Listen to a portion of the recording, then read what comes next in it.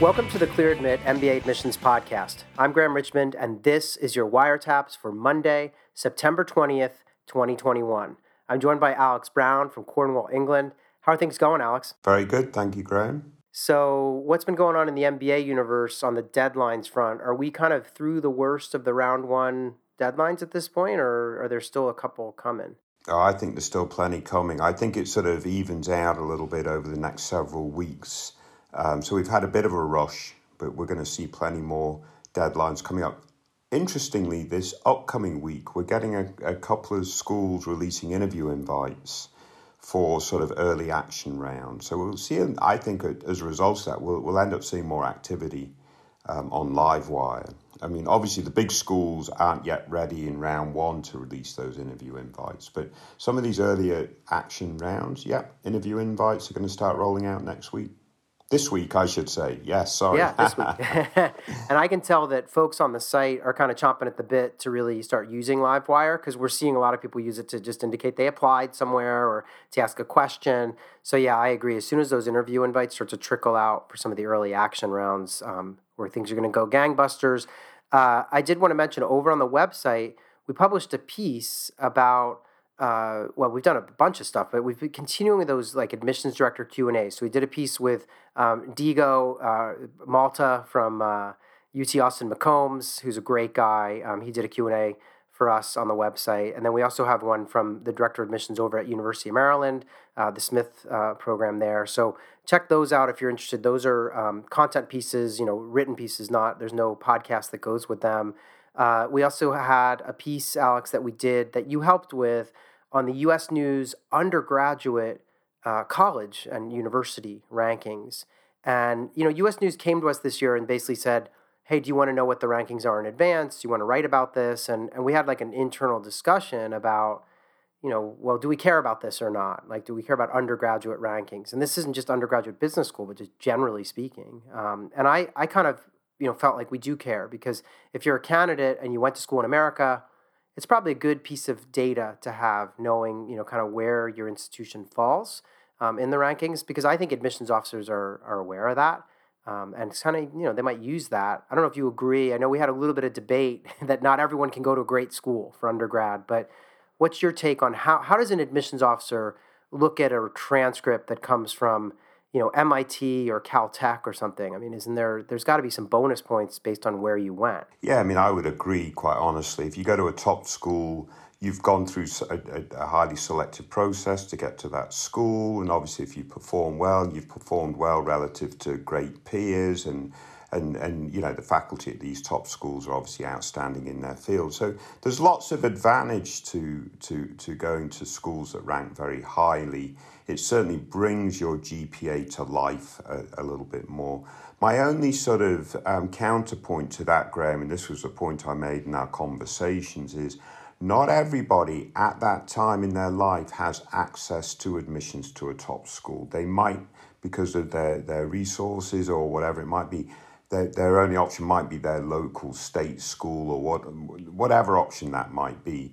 And my point to that is, for those folks, the key is make sure that you show that you took full advantage of your opportunities and experiences wherever you went. And obviously, if you're applying to top schools at this stage of your career, that's got to be a strong signal that you've taken the most of those advantages.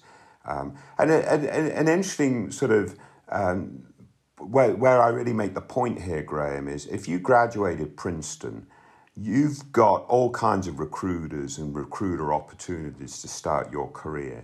If you graduated Podunk State, you just don't have those opportunities. So the fact that you're now applying to a top-tier MBA program says a lot about that sort of bootstrapping striver attitude that's got you to a situation where you're now looking at the very best programs. Yeah, I agree. I think one thing you said that was interesting, and I've actually heard a recruiter at one of the top, MBB consulting firms once mentioned that, a lot of the benefit to going to the top business schools and recruiting for strategy consultants is that the business schools have done a lot of the weeding out for you. You know that if someone's gotten into HBS or, Stanford or wherever it may be, that they're probably jumped through some pretty serious hoops to get there. And so I think, that's like you're saying, a lot of that applies for undergrad too, but with the big caveat of, as you say, not everyone has access or even is aware. Like you might be first in your family to go to college. So admissions officers are not blind to the fact that this isn't,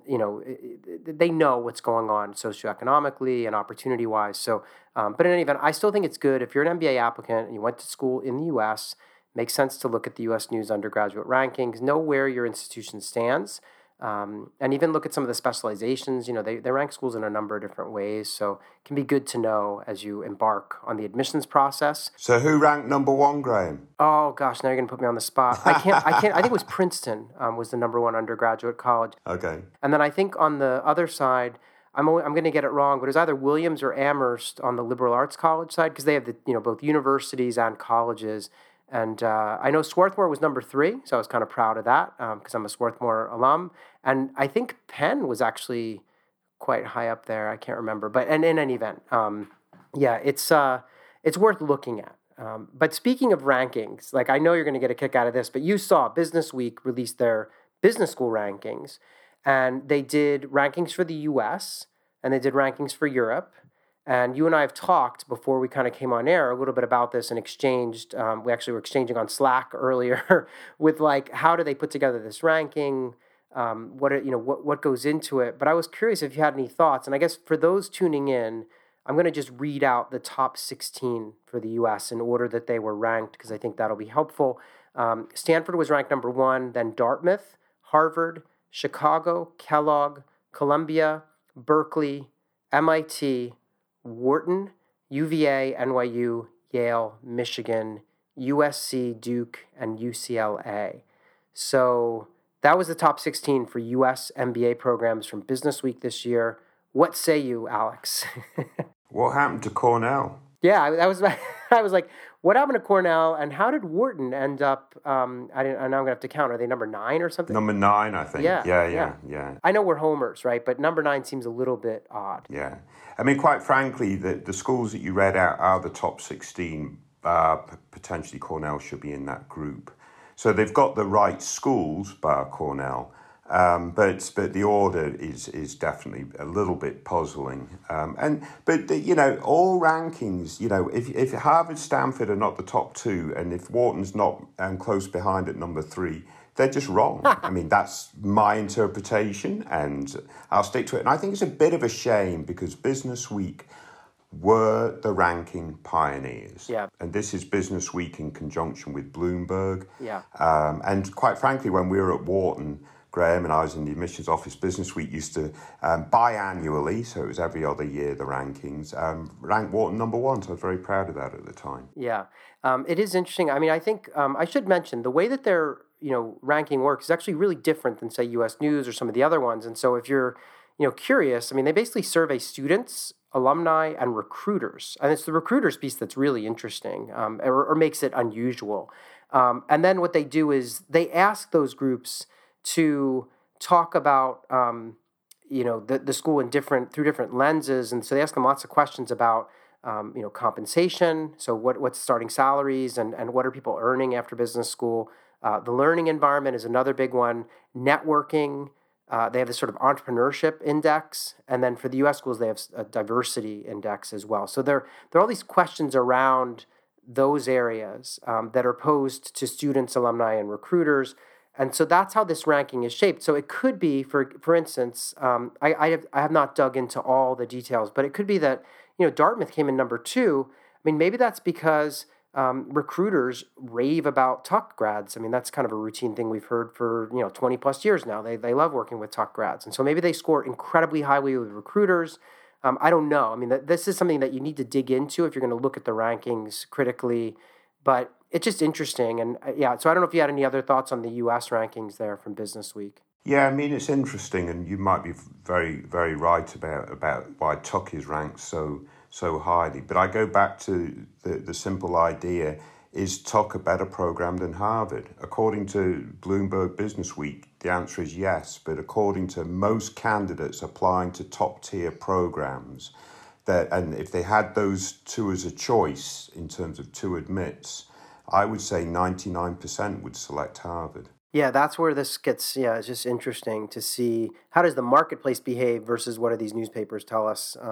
So just to wrap up on Business Week, though, they also ranked European programs, and it was quite prominent. Like I don't feel like I know they've done it, I think, in the past, but it seemed like they're giving more equal footing now. And so they use the same criteria, except they did not have a diversity index because that diversity index in the U.S. was based on U.S. underrepresented minorities, and I think they just couldn't figure out how to tackle something like that in Europe.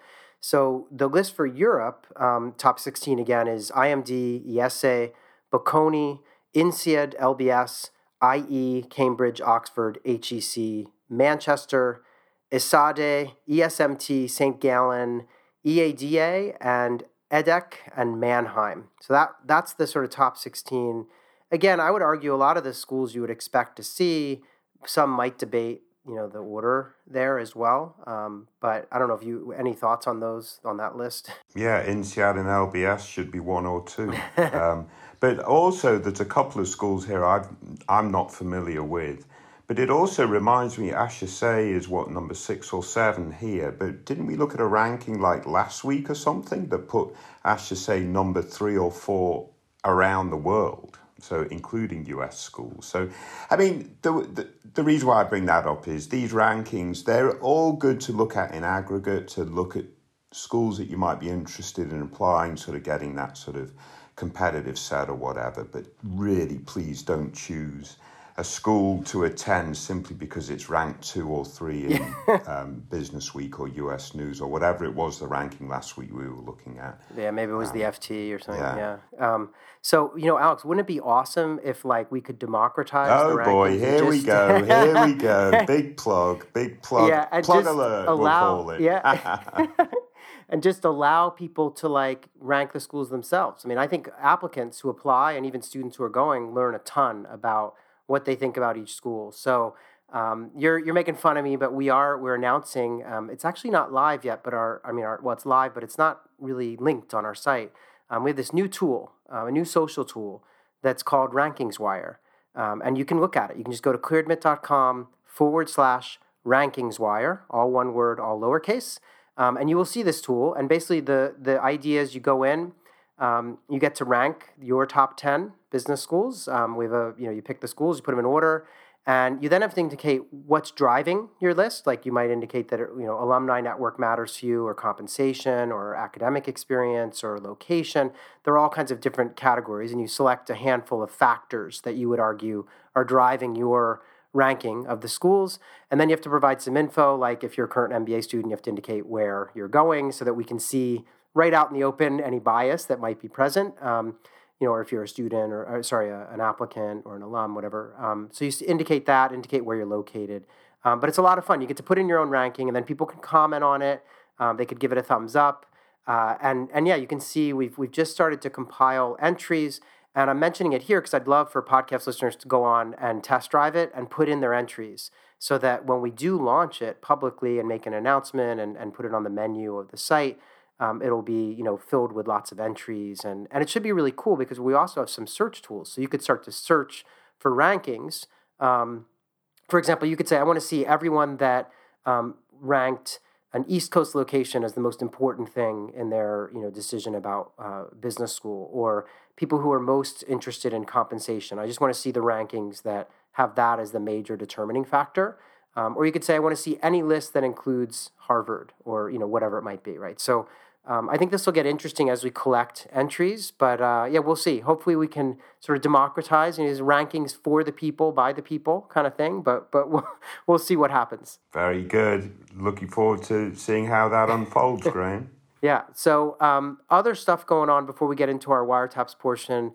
I wanted to mention that I'm going to be sitting down with the admissions directors at both Chicago Booth and Kellogg next week, or in the next week, actually. So we should see some additional podcast episodes coming out with me chatting with those folks, which I'm very much looking forward to. And then this Wednesday at noon Eastern, I'm going to be emceeing an online event where we're welcoming the admissions directors from Berkeley, UNC, Columbia, Cornell, and Ross to talk essays. So I'm going to be sitting down with those folks, and it looks like a great group, and we've got a lot of heavy hitters. I think Amanda Carlson from Columbia has come in, and Eric Askins over at Berkeley. Like I think folks send their A team to come into our events, which is very cool.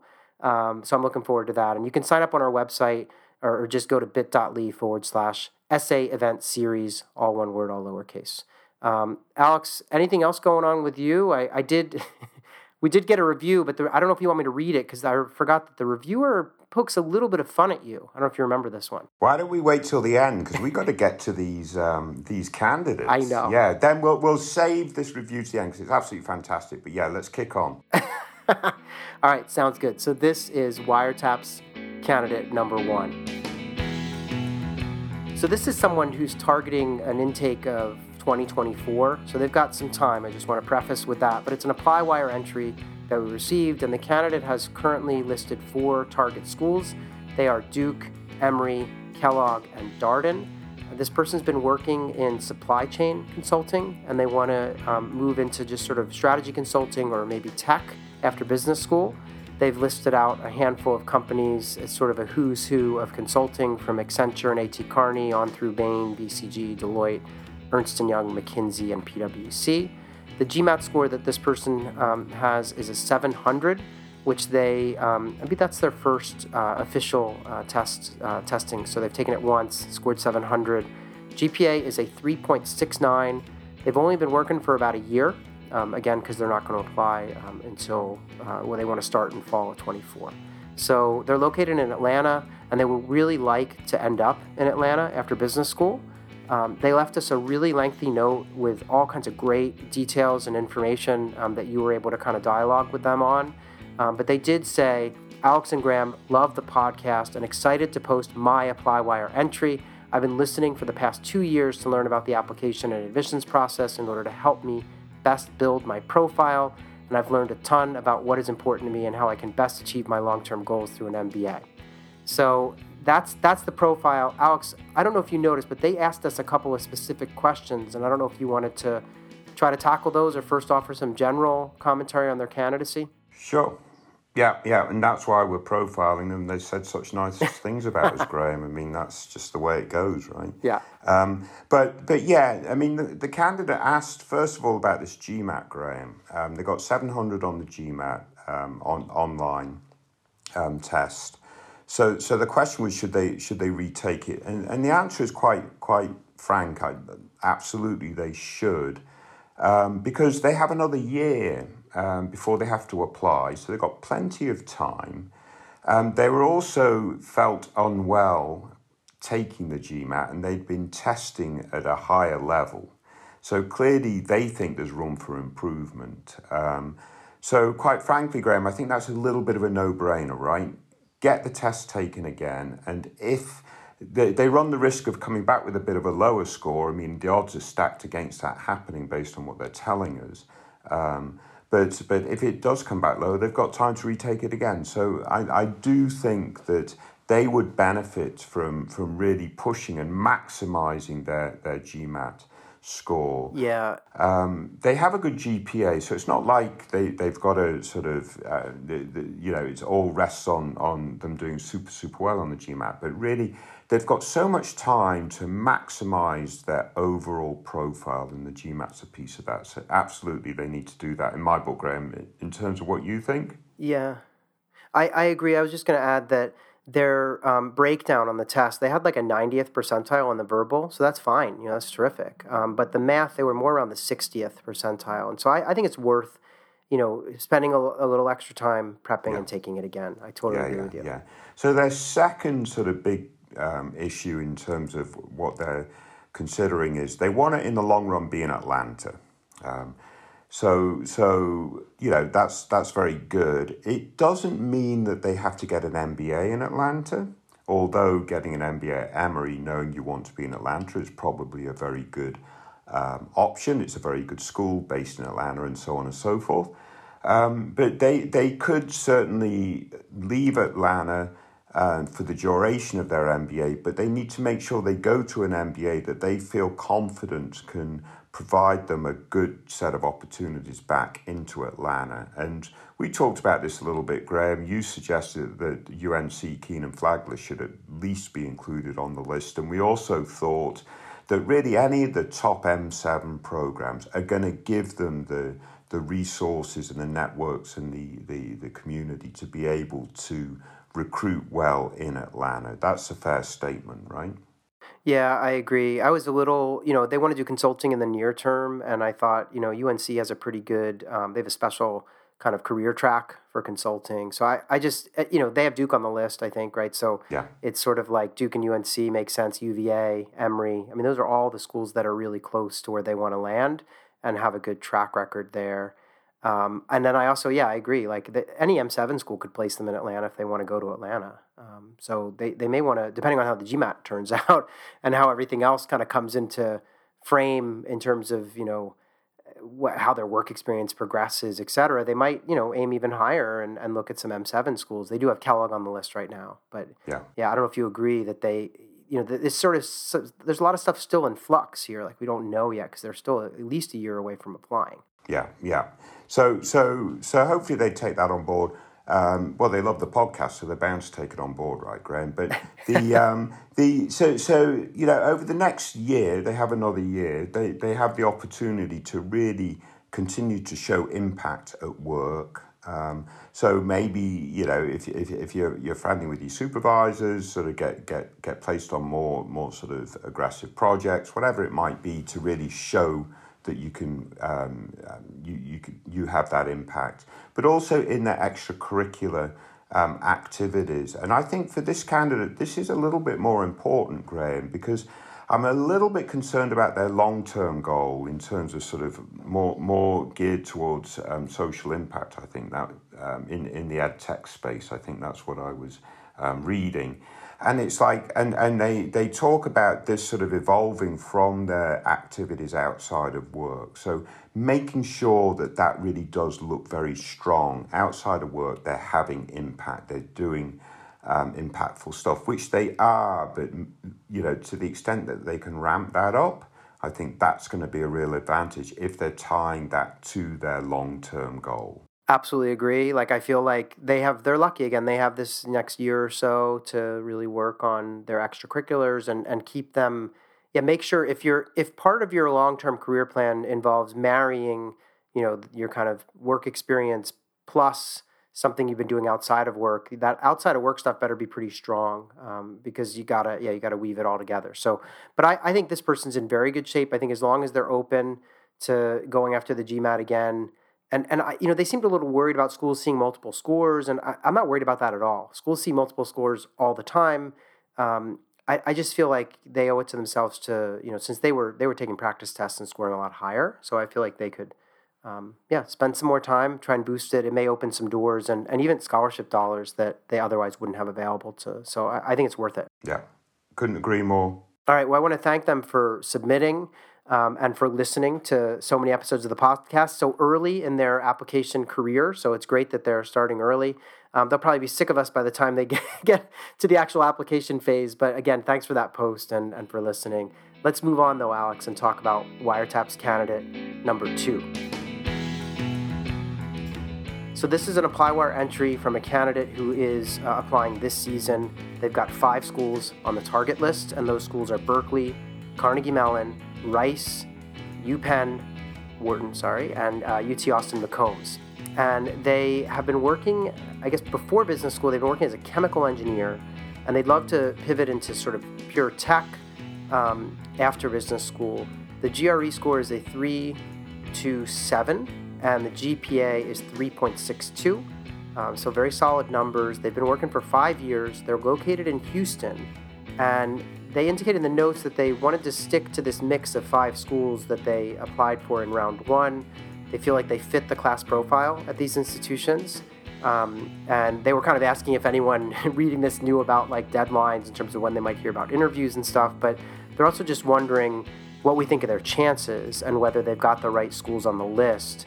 So Alex, what do you make? I mean, I should mention, I think this was the candidate that said, they wanted to know if they were an overrepresented minority or not, overrepresented majority, because they are American, but they're of Indian descent and they're female. So they wondered about that. And then they also wondered about the M7, and I want to read you a quote and get your take on this too. She wrote, I haven't looked much into the M7 schools as I always felt they were more geared towards investment banking. So I'll have to take another look to which one is geared towards my needs, and I'm happy to hear your thoughts on this. I'm wanting to work in renewable energy or tech, given my engineering background. So I'll leave it all there, Alex. What do you make of this candidacy overall? Is she overrepresented or underrepresented, and should she be applying to M7 schools? Yeah, I mean, quite frankly, Graham, this candidate looks to me like someone who's not surrounded by a bunch of MBA folks, is coming at it sort of without that sort of support network around her. And as a result of that, is a little bit naive, if that's a word that I'm allowed to use, entering the admissions process. Because quite frankly, this is a female engineer, chemical engineer, who has shown a lot of impact at my work, as she's expressed, and in the extracurriculars that she's been involved in. She's a 3.62 GPA as a chemical engineer, so that, I don't know if that makes you a rocket scientist, but it certainly makes you very smart. 327 GRE, so the numbers are all there. And this notion that the perception of M7 is a feeder into investment banking is about 30 years old. And yeah, certainly, investment banks love to recruit at the very best schools, but they're an increasingly smaller portion, if you're able to say it like that, of the recruiters at these top schools. I really hope this candidate does throw her hat in the ring at some of these other M7 programs. I mean, she could be... I mean, I'm not saying that her current choice of schools isn't great. And obviously Wharton's in there. That's one of the very, very best.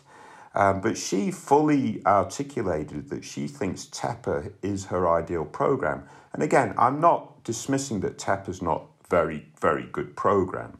But, let's say she got into Stanford and had an option between Stanford and TEPA. I'm not sure that she should choose TEPA over Stanford, for example, right, Graham? So I do think this candidate really needs to think long and hard and look at these school selections. If she executes really well on her applications, which I have no doubt that she has, she's already talked about redoing her resume to show impact, so she's got some of that language out there.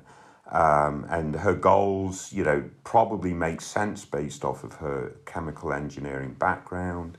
I really do hope that she takes or at least my little bit of feedback. I get an app into Sloan at least. Yeah, it's interesting because when you look at the school selection, right, the current school selection, which she's applied to these in the first round. Remember, it's Berkeley, Carnegie Mellon, Rice, Penn, and UT Austin, right? So, if you're thinking about working in, energy, which is what she mentions, right? She talks about wanting to get into, now I can't find the exact renewable energy or kind of energy tech and stuff. And so, I look at that list and I say, that's a good, those schools will place, they all have active kind of energy clubs. They all place in tech just, generally. So it's fine. When I looked at her numbers and then read more about her experience, I thought, well, this is a good list, but I wonder, where's like MIT or like you're saying, Stanford or, just a couple additional high-end, schools, kind of M7 schools that might make sense for her to at least look at. It's funny you said that investment banking stereotype is from 30 years ago. I don't even remember it. Like, I guess, I know that some of the top schools have, often sent people to places like Goldman Sachs to do banking or whatever, but it was always just a percentage of the class. And I feel like consulting's been there at least as long. Like, people were heading off into consulting, and so I don't know. I don't know where. But again, I think you're right. It's I don't know if naive's the right word, but just not everyone can look to their right and look to their left at work and see two MBAs. It's like right. A lot of people are working where they're having to figure this stuff out totally on their own, and so maybe she falls into that bucket. So I would encourage, just some additional research. Again, she's applied to a nice list of schools in the first round and may be content to kind of let those results roll in. But we do have an MIT deadline coming up here very soon, and they could be worth exploring. And who knows, if everything goes her way, she could try to, throw in a Stanford app in the second round or something. So I just want to keep her mind open on that kind of stuff. Yeah. In terms of female Indian heritage, where does that fit, Graham? I think I think you had a great, I can't remember where it was, but you think you called it a wash, right? You're like, well, you're a woman and women are sought after. They're still trying to get to parity at a lot of top schools. You're Indian, but I think she's U.S. educated and U.S. she's American, right? So I feel like I don't know that I would even say she's overrepresented. I think she's just sort of, in the middle, like you said, sort of a wash. Yeah. I think on some level, she might be more sought after than, say, an Indian female with a similar background in India, because she's already kind of proven an ability to excel in the U.S. education system and that kind of stuff. But in any event, I feel like I'm not worried about her sort of, demographics in terms of her ability to get into these schools. Should be fine. I agree. Absolutely. All right. So I want to thank her for that post. Best of luck as she hears about interviews and stuff for first round. And yeah, feel free to keep us posted in that ApplyWire thread, and we'll chime in and help you decide whether you should be applying to additional schools or not. Alex, let's move on and talk about Wiretap's candidate number 3. So this is another ApplyWire entry. Candidates currently applying. Again, 5 schools on the list, and they are Berkeley, Columbia, MIT, NYU, and Stanford. This person has been working, they've done a couple of different things, but they have a chemistry background, but also software engineering and product management. And they would love to land in tech after business school. They've got Amazon, Apple, Facebook, Google, HP, IBM. The list goes on and on. It's a who's who of tech companies that they might want to work for. Their GRE is a whopping 328. Their GPA is a 3.0, and they've got 2.5 years of work experience. They're currently in Virginia, and they would really like to end up in New York or San Francisco, as you can kind of tell from their school selection being very bi-coastal. They mentioned that they came by our website after listening to the podcast on Spotify, and they said it's been so helpful hearing posts from similar backgrounds. This person's an American, born in the U.S., but grew up in China and then moved back to America starting high school. They did have that chemistry undergrad, but GPA is a 3.0, so that's a little bit of a red flag. Alex, what do you make of this candidacy? I know you had some dialogue with them, or at least you weighed in on the website, but do you think, do they have the right kind of schools on their list? Are they going to really struggle with that 3.0? What's your take? Yeah, the couple of things about this candidate. I'm assuming, Graham, that they've done very well at work and they've sort of found their path, and all that stuff makes perfect sense. They'll be able to show good impact and so on and so forth, ties well to their goals. That's all very good. My concerns are twofold. One is this GPA, and they said, they identified that chemistry really wasn't their bag. And sort of allocated their time elsewhere through undergrad to try to make an impact and so on and so forth. And it's a 3.0 from a tough chemistry program or something like that, right? So they threw that out there.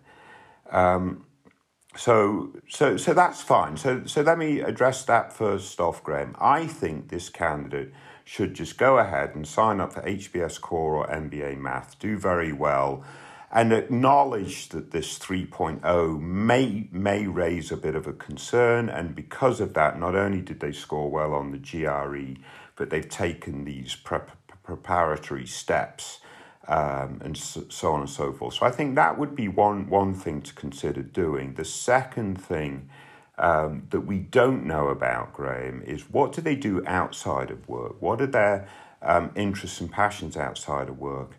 And if my concern here is, Graham, if they don't have anything other than that they're a tech geek and they're doing all sorts of really good stuff related to work, that they come across as being a little bit one-dimensional in their overall profile. And if that's the case, that might limit some of their opportunity at the very, very best schools that they're targeting. They're targeting a little bit of a range of schools, so that's good. But the range is still quite high, Graham, with someone with a 3.0 GPA. Yeah, you could argue these are all kind of top 10 schools. I mean, Yeah. Stern and Berkeley are sort of right there, right after the M7. And so all the other schools are, M7 schools. So I hear what you're saying. I guess, um, yeah, just to provide some additional context, they had that chemistry undergrad, right, from a top 7 American undergrad. And they said that, they had to, basically by the time they figured out it wasn't their passion, it was too late to switch majors. So they instead ended up doing a lot of leadership on campus and tried to kind of pivot by doing other activities and things. And that's how they got into, kind of transitioning into tech, because they're currently working, I guess they've done some work on mobile apps in the banking world, and they've done a lot of work with like haptics and flexible displays, and so they've clearly pivoted, even despite their degree, into this other domain. But you're right, that 3.0 just sits out there, kind of staring at you when you're when you pick up the file. And so I think it'd be very smart, like you said, to do something to address it. I hear them on the 328 GRE being a great score. Is it like is it hitting the ball out of the park? Maybe not. Like I think occasionally you see a GRE where the person's like 330 or or more, and you're kind of like, whoa, this is not quite there. This is like a tick or two above the average at some of these top schools. So yeah, it would be helpful, I think. And then we don't know about outside activities other than their kind of undergraduate years. So they need both. They need to address this GPA in some way, and they need to have ideally some robust outside activities to make it into these top schools that they're targeting. All of which, I mean, they happen to pick a batch of schools that are super selective. So yeah. Do you have anywhere that you would recommend they apply? If you like, I don't really see a safety on this list. Is there like any thoughts there? Yeah, I mean, like you say, there's no real safety. There's certainly a range here: Stern and Haas versus Stanford and Columbia maybe. But yeah, Columbia Haas, I think some would consider comparable, and so forth. Yeah. But yeah, I mean, maybe a couple of schools sort of in that top 16 bracket. Ross always comes to mind when we're talking about sort of product management, that type of Agreed. stuff. I think Ross is always a good option. Not that Ross is much lower than these folks, and certainly Ross and Stern fit right in the same bracket. But the point is, if you add one or two more schools in that bracket, you're spreading your risk a little bit, right? So, Agreed. whilst I might not necessarily say go top 20, but bolster up that top 16 range a little bit, which is where Stern typically would fall. Yeah, agreed. So I think that's if I were this candidate, I don't know if they applied in round one or if they're working on their apps for round two, but I would certainly take a peek at some other programs. Ross is a great one. I think of Duke. I think of even Tepper. But Graham, let's say this candidate is an athlete in their outside of work life, or if they're a musician, or there's something else about them that's really super interesting or whatever that they could weave into their story, then maybe we have a different narrative. That's my point here. In terms of, we don't know what the EC's extracurriculars are, outside of work activities currently, and if there are none, it sort of makes this person a little bit more unidimensional, which is potentially a risk at the very, very top schools. Absolutely, because I'd want to know that they can juggle a really challenging work experience and do outside activities, and that that their sort of GPA issues are not because they're unable to do more than one thing at once or something. Yeah. Right? So Yeah.